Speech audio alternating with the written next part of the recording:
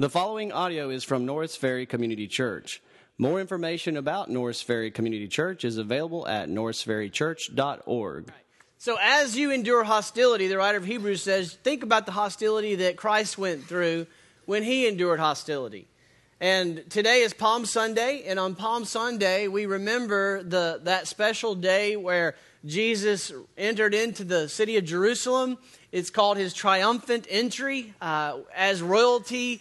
The Scripture said that the Messiah would do this, and he did exactly what the Scripture said. He rode in on a donkey, which was what royalty did. And in recognition of this royalty, the people cheered, "Hosanna, Hosanna, blessed is he who comes in the name of the Lord." They were recognizing him as the Son of David who would come, and they laid palm branches down in his path.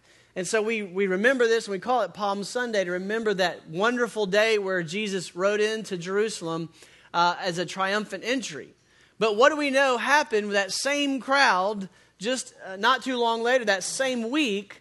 They betray him, they turn on him. And so for us, Palm Sunday begins the Passion Week, begins the week that we remember his suffering, which is the text I was reading earlier when the battery was out, was 12:3. He says, consider the suffering that Jesus went through. And that's what we do this week. We prepare our hearts for Easter by considering the suffering that he endured as he entered into his Passion Week leading up to the cross.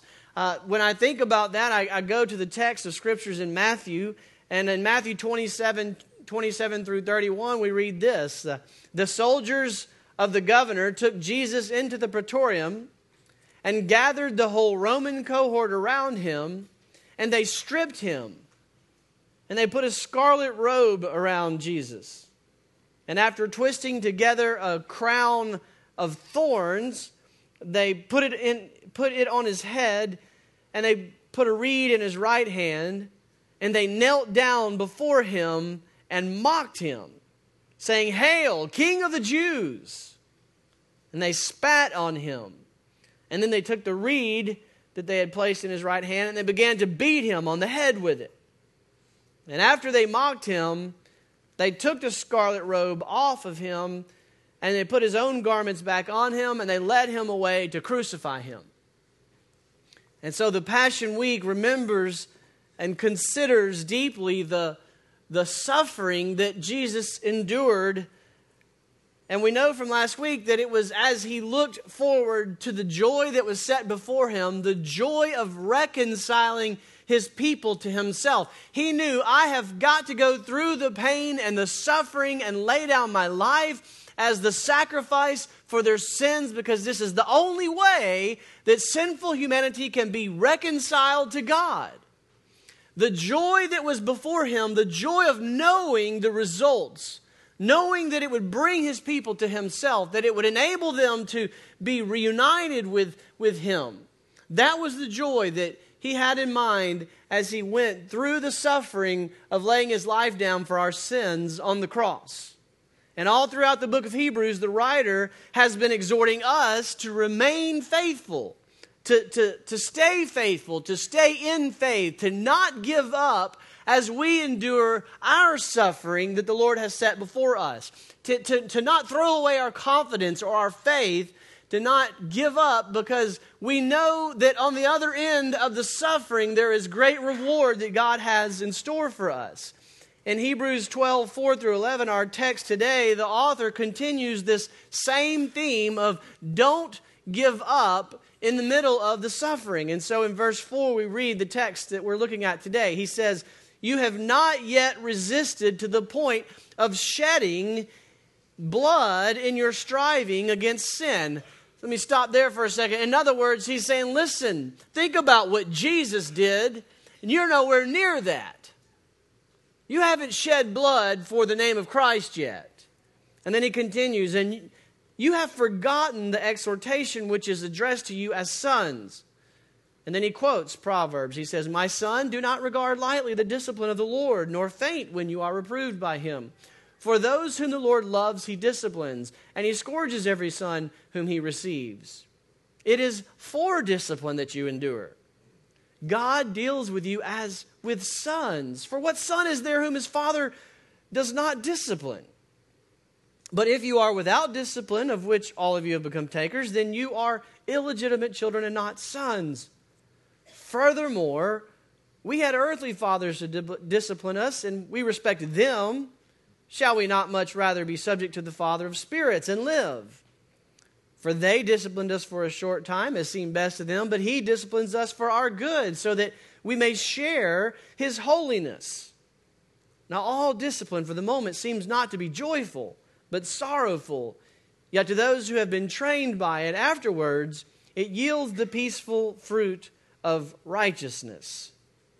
Father God, we ask that you will teach us from your word this morning, that the Holy Spirit will give us understanding. I pray that everyone here knows that it's not just an exercise of me talking to them, but that we pray that, Lord, this is a spiritual transaction where you work in our hearts to give us understanding and humility. You make us teachable. You work in our hearts in places deep in our soul as we search your scriptures. And it's in Christ that we ask these things. Amen. So we know that the writer of Hebrews has been talking about endure, keep the faith during suffering, endure in tribulation. And the writer is writing to some Hebrews who had clearly been going through suffering themselves. Listen to what he said in 1032 a few chapters ago. He says, "But remember the former days when after being enlightened you endured a great conflict of sufferings. And so after you came to faith, you started suffering," he says, "partly by being made public spectacles through reproaches and tribulations, partly by becoming sharers with those who were so treated, for you showed sympathy to the prisoners, and you accepted joyfully the seizure of your property, knowing that you have for yourselves a better possession and a lasting one. Therefore, don't throw away your confidence, which has great reward. For you have need of endurance, so that when you have done the will of God, you may receive what was promised. We're not like those who shrink back to destruction, but of those who have faith to the preserving of the soul," he says. So he's saying to the Hebrew listeners, the ones he wrote the letter to, listen, you guys have suffered since you trusted Christ. And the people have persecuted you, they've mocked you, they made fun of you, they've seized your property, they've thrown you in prison. And if not you, you suffered because you ministered to those who were going through that. And he's been saying, listen, remember, your confidence is in the unseen realities that God has revealed. And that's what he defines faith as. Faith is being sure of the unseen reality, convinced of those things as being true.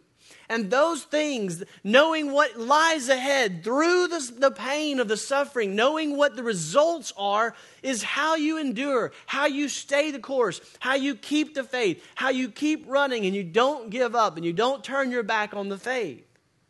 And today he says that's no different. The message here is very similar, but he says let's think about suffering and pain and persecution through the eyes of faith. Now, the immediate context of this passage is consider Jesus and the suffering he endured. And he's talking to people and the Hebrew listeners who were being persecuted because they trusted Christ. And so as we talked about this text this week, I think we realize the challenge of seeing the relevance of this text if we're thinking strictly in terms of being persecuted for Christ. I mean, think about it. How many of us, when you hear we're talking about the fact, the message today is all about knowing how to endure persecution for the name of Christ. How many of us just say, yeah, I'm being persecuted for the name of Christ? Not many of us. And as we thought about that, we were kind of wrestled with the strain that I want to raise the strain and let you take that strain home with you and wrestle with it yourself. Why aren't we suffering for the name of Christ? Why aren't you being persecuted intentionally because of your stance of Christ? It's one of two things. Either we are very blessed to live in a community of faith that does not persecute Christians for the most part. And that's a massive part of it. But I think we need to ask the tough question. Do you stand for Christ? Do people know you as a Christian? Are you taking Jesus in places where Jesus is not necessarily welcome? Are you sharing the gospel? Are you representing him with your life? Are the choices you're making just shining a light in a dark place? I think both are true, if we're honest. That, yes, we live in a place that is probably the friendliest place on planet Earth for Christians, and that's not an exaggeration. 98% of people, the last survey I read, in Shreveport claim to be Christ followers. So I'm not saying go create persecution opportunities for yourself. I'm thankful for that gift. But at the same time, I think we also know that we resist standing out too much for Jesus because we don't want to be persecuted. So take that question home with you, if nothing else, and ask, am I reflecting Christ or not? Is that why I'm not suffering? But in the text today, he gives us how faith views persecution in particular, but we can apply it to how faith views difficulty or adversity or suffering in general. So when we come to this text, the writer of Hebrews is saying, when you are persecuted for Christ, or when you face adversities in life, or when you suffer, here's how faith views it. Here's how you should think about it so that you will endure to the end. The first thing we see in verses 5 and 6 is the perspective on persecution. Look at verse 5. He says, and you have forgotten, that's literally translated, you have completely forgotten the exhortation which is addressed to you as sons. Then he quotes Proverbs 3, 11 and 12. My son, do not regard lightly the discipline of the Lord, nor faint when you are reproved by him. For those whom the Lord loves, he disciplines, and he scourges every son whom he receives. So here the author quotes Proverbs 3, verse 11 and 12, and he accuses them as having completely forgotten what the Scriptures said. Notice what he's doing. When you go through persecution or adversity or when you're suffering, your emotions are just about all you can hear. Your emotions lie to you. Your emotions make you want to say everything that you once knew is not to be trusted anymore. And he's saying, you've completely forgotten what the Scripture says to you. And he's saying, don't do that when you go through suffering, adversity, or persecution. Don't forget what the Scripture says. And then he says, remember, the Scriptures was addressed to you in a very relational manner. He says, remember, he addressed you as sons. The language is very relational. It's a father-son, a mother-daughter, a parent-child relationship. And so he's not just saying, remember the Scriptures. He's saying, remember, in the Scriptures, God calls you his son. God looks at you as his child. And he's not going to get real technical in the text. I kept wanting the writer to really technically deal with things, but he doesn't do that. He just says, remember this. God loves you. What happens when you suffer? What happens when you're persecuted? What happens when you face adversity? One of the first things your emotions say is, maybe God doesn't love me. And he says, you remember what the Scripture says. Don't listen to your emotions. Listen to the Scriptures. Faith remembers and believes the unseen realities.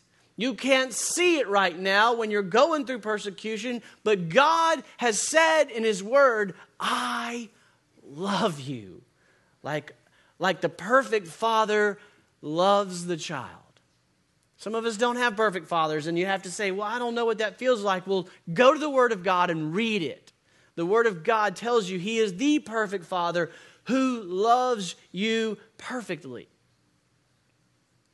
So no, he's saying, first of all, when the emotions are screaming at you, trust the Word of God more than your emotions. And what the Word of God says is God loves you like a father. And then he says something very interesting. He says this is like a father disciplining his child. For a father to discipline his child, we immediately think negative connotation, don't we? we immediately think time out, punishment. The word discipline in the English language, I think, has a much more negative connotation than what the text is saying. What the text is saying is that when you see suffering and you experience suffering and you experience adversity and you experience straight up persecution for the name of Christ, he says, think about this. God is interacting with you as a father and a mother nurtures their child. Training, nurturing, disciplining, teaching, instructing, correcting, rebuking, all of that spectrum of meaning is packed into the word that he uses there that we translate discipline. But it's much more than just punishment. It's nurturing. It's training. It's what a good, loving father does with his son. He says, I'm going to get invested in their life. I'm going to train them and teach them and nurture them and help them understand.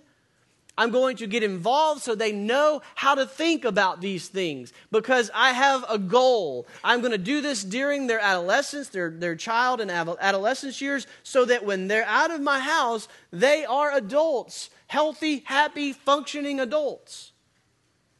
He's saying, when you hurt, when you're persecuted, when you suffer, that's where you should go in your mind, is that God loves me and God is nurturing and instructing and correcting and blessing me so that I can be healthy. That certainly requires faith, doesn't it? So he says, the first thing I want to do is tell you the perspective on persecution through the eyes of faith. And that is, God loves you. Now, as you think about this, think about the great example. He's already said the pioneer of our faith, which is Jesus. Anyone doubt that God loved Jesus? And what happened to Jesus? It wasn't all Palm Sunday. It was persecution. It was mockery. It was them spitting on him. It was them mocking him with a crown. Oh, you're king of the Jews? Well, let me give you your crown. And it was shoving 3-inch nails into his head. It was painful. It was bloody. It was brutal. God loved Jesus, but he had purpose. He had a greater purpose for the pain that he was going through. He had joy on the other side of the suffering. He had your good in store for his pain. If anybody could have questioned the love of God, it would have been Jesus. But the people who were the beneficiaries of his suffering should never question his love. So he says, I love you. I have good in store for you. In fact, when you finish Hebrews 12, and the whole point of Hebrews 12 has been, you need to endure the suffering by faith. The next book is James. James 1 and 2. Listen to James 1 verse 2. Consider it all joy, my brothers, when you encounter various trials. What? Why would I consider that joy? Knowing that the testing of your faith produces the endurance I was just talking about in Hebrews. How do you endure? By faith. You endure the trials, and the trials produce endurance. It's like running. The only way to get better at running is to keep running. Keep going through it, and you get better at going through it.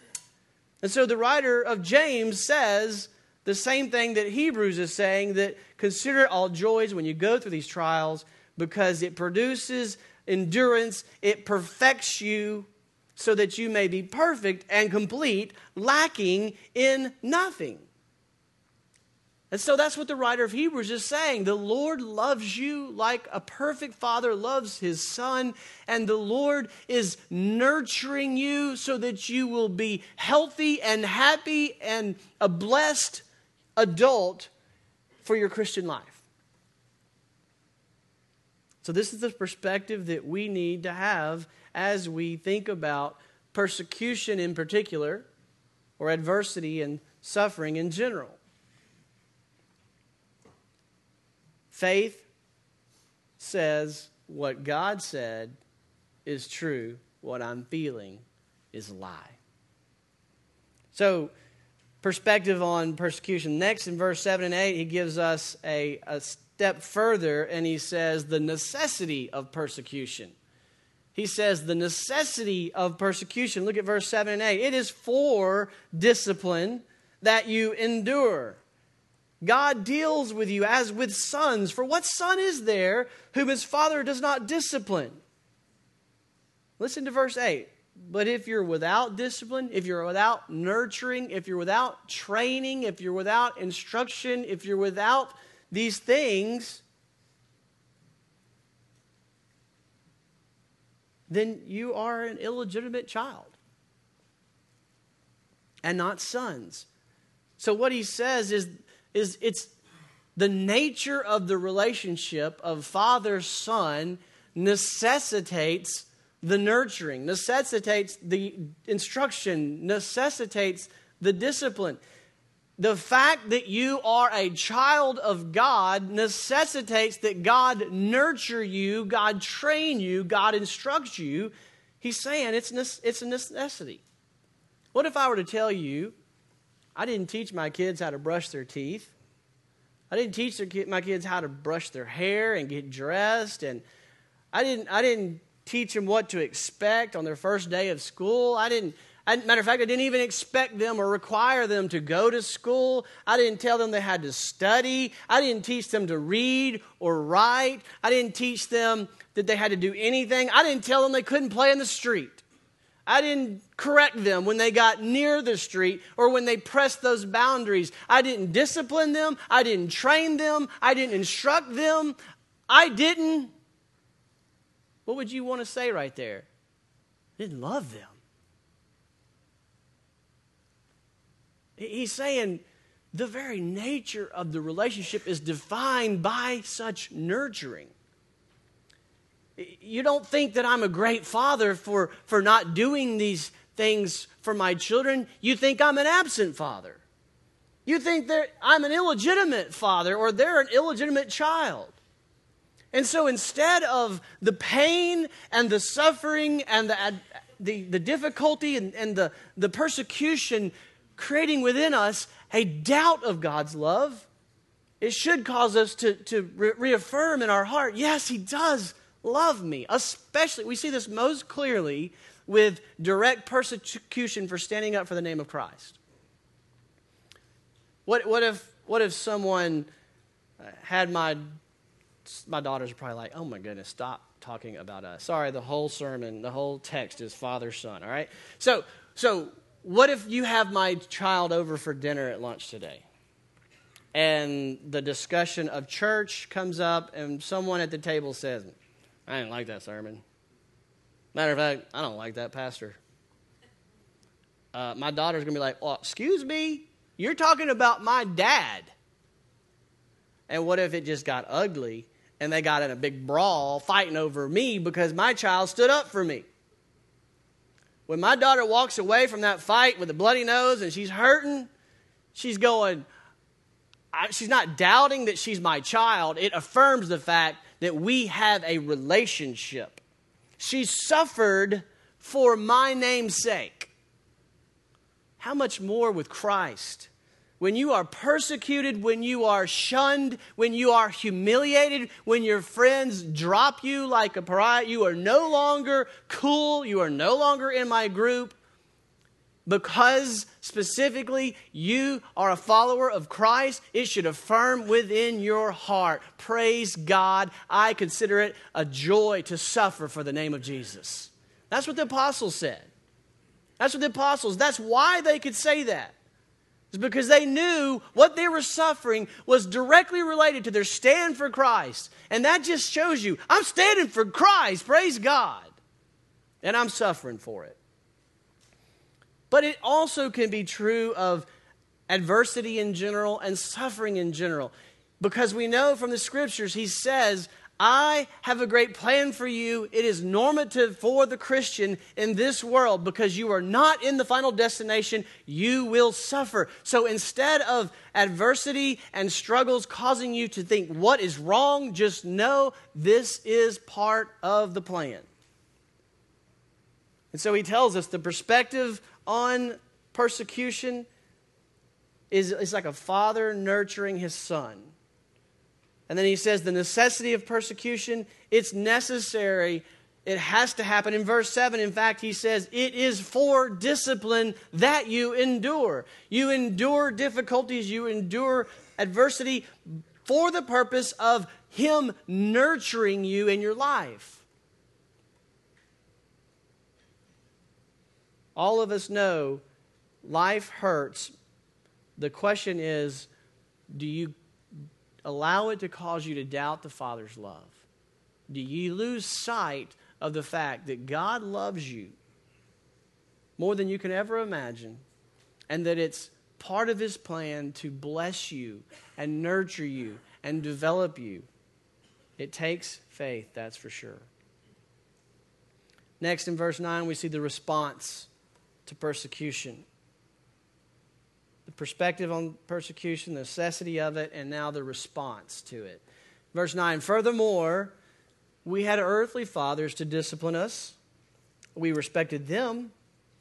Shall we not much rather be subject to the Father of spirits and live? Here the author gives us the proper response to persecution or adversity. He says that we should be subject to it. We should submit to it. We should respect him much in the way a good son respects a good father. And respects him means that he sees him as knowing what's good, knowing what's valuable, and he submits to it and says, what can I learn from this? How can I follow this? And there's two ways that the author says this. Back in Proverbs chapter 3, he says two things. Don't take lightly the instruction and don't grow weary under the rebuke. And we see that in our kids, right? When we say, hey, you're about to head out. I want to tell you something. When you go out tonight, I want you to think about this. Yeah, whatever. Don't take lightly these instructions. I know what I'm talking about.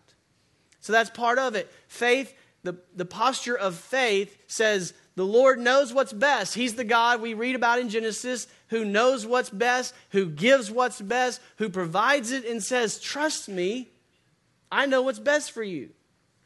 Don't eat of the tree of wisdom. Trust, I know what's best. I have all wisdom for your life.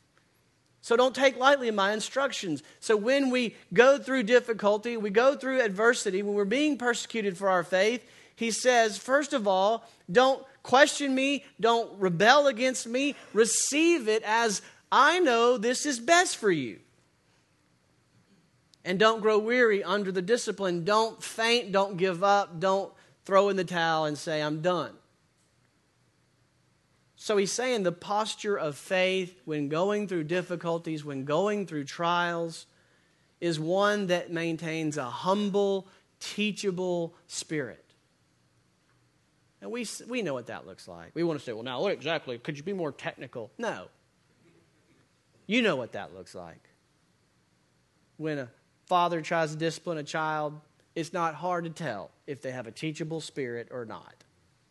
When a father tries to give instruction, you can tell quickly, does this child see that what I have is of value and is wisdom for their life? I mean, what is childhood? Childhood is thinking the world evolves around me. Has no clue about all this that's out there that they have never seen or experienced or been taught. And what is parenting but getting involved in their life and explaining to them things that they can't see, things that they don't understand. And the difference is the child either receives it and benefits from it and adjusts their life according to the wisdom of their parent, or they stiffen their neck and they have a rebellious attitude and it leads to destruction. And the Lord says that's exactly how you need to think about it when you're going through persecution, adversity, or suffering in general. Trust me, I love you. I'm the all-wise God, he says, and I'm using it for good. What is your posture of faith? Do you have a posture of saying, all right, Lord, teach me? We need to do a heart check today. Is that your posture? Do you have a posture of faith, which is humble and teachable, or do you have a posture of rebellion, of pride, that stiffens your neck and sticks your hand out and say, don't talk to me about this? The writer of Hebrews says the right response is faith. Be teachable.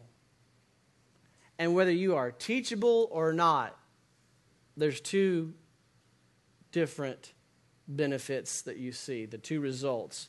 And that leads us to the benefits of persecution. Look at verse 10 through 11, the benefits of persecution. For they disciplined us for a short time, talking about earthly fathers. The earthly fathers disciplined us for a short time as seemed best to them, but he, our heavenly Father, disciplines us for our good so that we may share his holiness. All discipline, understatement of the year, all discipline for the moment seems not to be joyful, but sorrowful.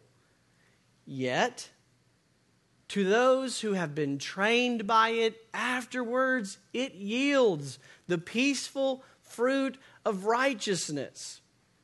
So here the author explains that those who have a posture of faith, those who remain humble and teachable, submit to the Lord's training, and they receive great benefit from it. They are blessed. Those who say, Lord, I need much grace, they find much grace. Those who say, God, I need wisdom, God gives wisdom without finding fault and gives it generously. Those who say, God, I need you, they find God. Those who say, God, walk with me through this difficulty, God comes alongside them. Those who say, God, I have nothing but pain to offer you, he says, I give you everything. They reap the blessings of the difficulty because they're teachable. As a pastor, I have a great privilege to walk alongside a lot of people when they go through difficulty, and I've seen there's two responses. Those who are humble and teachable and cry out to the Lord. It doesn't mean it doesn't hurt. That's what he says. It doesn't mean faith in Christians don't say, I don't hurt, I don't suffer. That's baloney. It hurts. It's sorrowful. It's painful. But those who in that humility and in that bankruptcy cry out to their Father, their spiritual Father, for grace and mercy and help and strength, and all they know is all I need is you, you're my only hope, he gives it without finding fault. And they are blessed. There's a holiness about them afterwards that I get to see that I'm like, man, they know parts of God that I can only read about. They've experienced God in ways that I can't even imagine. There is a holiness about them that is the blessing of going through it with God. That's one type of person. The other type of person, instead of being blessed, is bitter. Just bitter to the core. And that is an ugly, ugly sight. And what's the difference? The same sun shines on the same soil, and for one person it brings a beautiful harvest of holiness, fruit, and for another person it bakes a bitterness on the dirt. Faith. Faith. Do you believe the unseen realities that have been revealed in the Word of God, that He is the sovereign, but He is good, and He is loving, and He has nothing but good in store for you in and through this, and you realize you are to humble yourselves and receive the training and the nurturing and the wisdom that God has for you in this, and you are teachable, and you're crying to God, help me know you, help me walk with you, teach me your ways, and it is producing righteous holiness in your life. Or are you saying, God can't do anything good from this? You know, our temptation when we're dealing with people who are hurting and suffering and being persecuted is to say, well, let me just tell you one thing, God had nothing to do with this. Do not say that ever again. That renders the suffering meaningless. And you talk about depressing. God has good in store. I know what we're trying to do. We're trying to protect God. Well, God's not mean. He's not. But that's not the right way to go about it. I can't explain it. I don't understand it. But I can tell you this. God will use it for great good in your life if you will humble yourself and seek Him. Amen. That's the message we have. How do you know? Easter Sunday. Look at the cross. What humanity said was the worst, most wicked day of the history of humanity, of all mankind. God took and made it the greatest victory for all eternity. And He said, it was for your good that all this happened. So have the right perspective on your own circumstances and trust the Lord. He will bless you and nurture you in and through the pain that you experience. May God give us such faith. Let's pray together.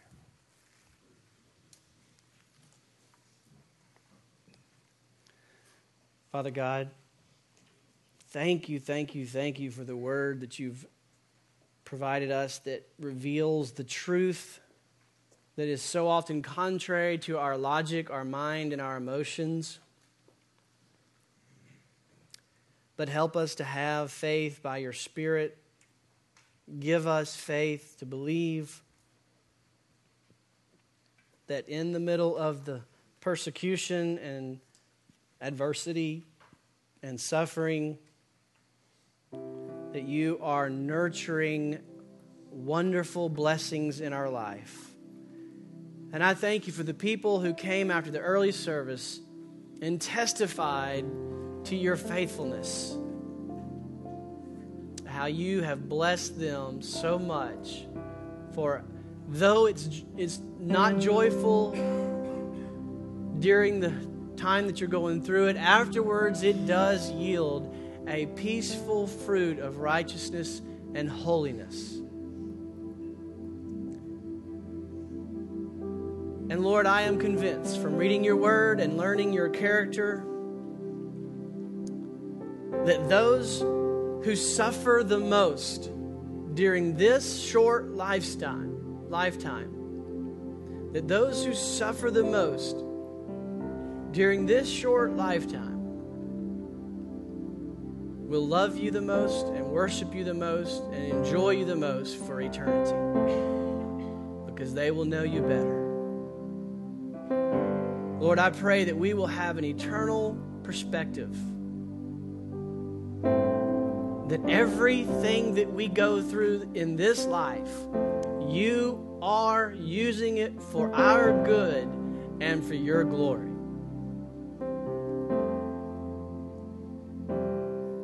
Just like we see, you used his death on the cross for our good and your glory. And it's in Christ's name we pray. Amen. Thank you for listening to audio from Norris Ferry Community Church, located in Shreveport, Louisiana. Feel free to make copies of this message to give to others, but please do not charge for these copies or alter the content in any way without permission. For more information about Norris Ferry Community Church, please visit us online at norrisferrychurch.org.